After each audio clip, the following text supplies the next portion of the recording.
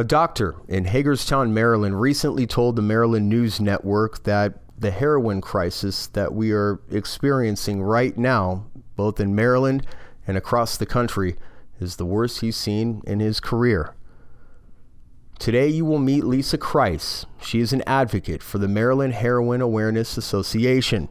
What our program is, it's usually not the actual addict themselves, but usually the mothers, fathers. I know a lot of grandmothers come to our groups because a lot of grandmothers now are raising the addicts or trying to deal with the addicts because their parents just, can't handle them anymore. So they end up going to live with their grandparents, which is really sad because those are supposed to be your golden years. And, these poor elderly people come in there with, heartbreaking stories about their grandkids overdosing, going through all their savings, trying to help their grandchildren. Can you describe, from what you've learned in advocacy and through dealing with your own family, what being in the grips of a heroin addiction is like?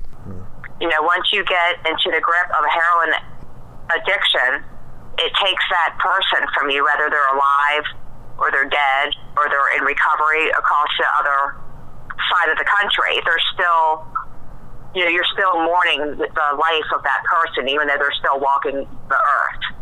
Lisa Kreis is joining us. She's an advocate for the Maryland Heroin Awareness Association. Lisa, last question. You have family members dealing with the disease of addiction. Can you tell us what it's like to watch somebody recover and come back from a slow death? I don't know. It's almost like I can't really. It's so hard to explain when you love somebody and they become somebody else. And then when you slowly see that person becoming who they used to be, I can't even think of a word for it.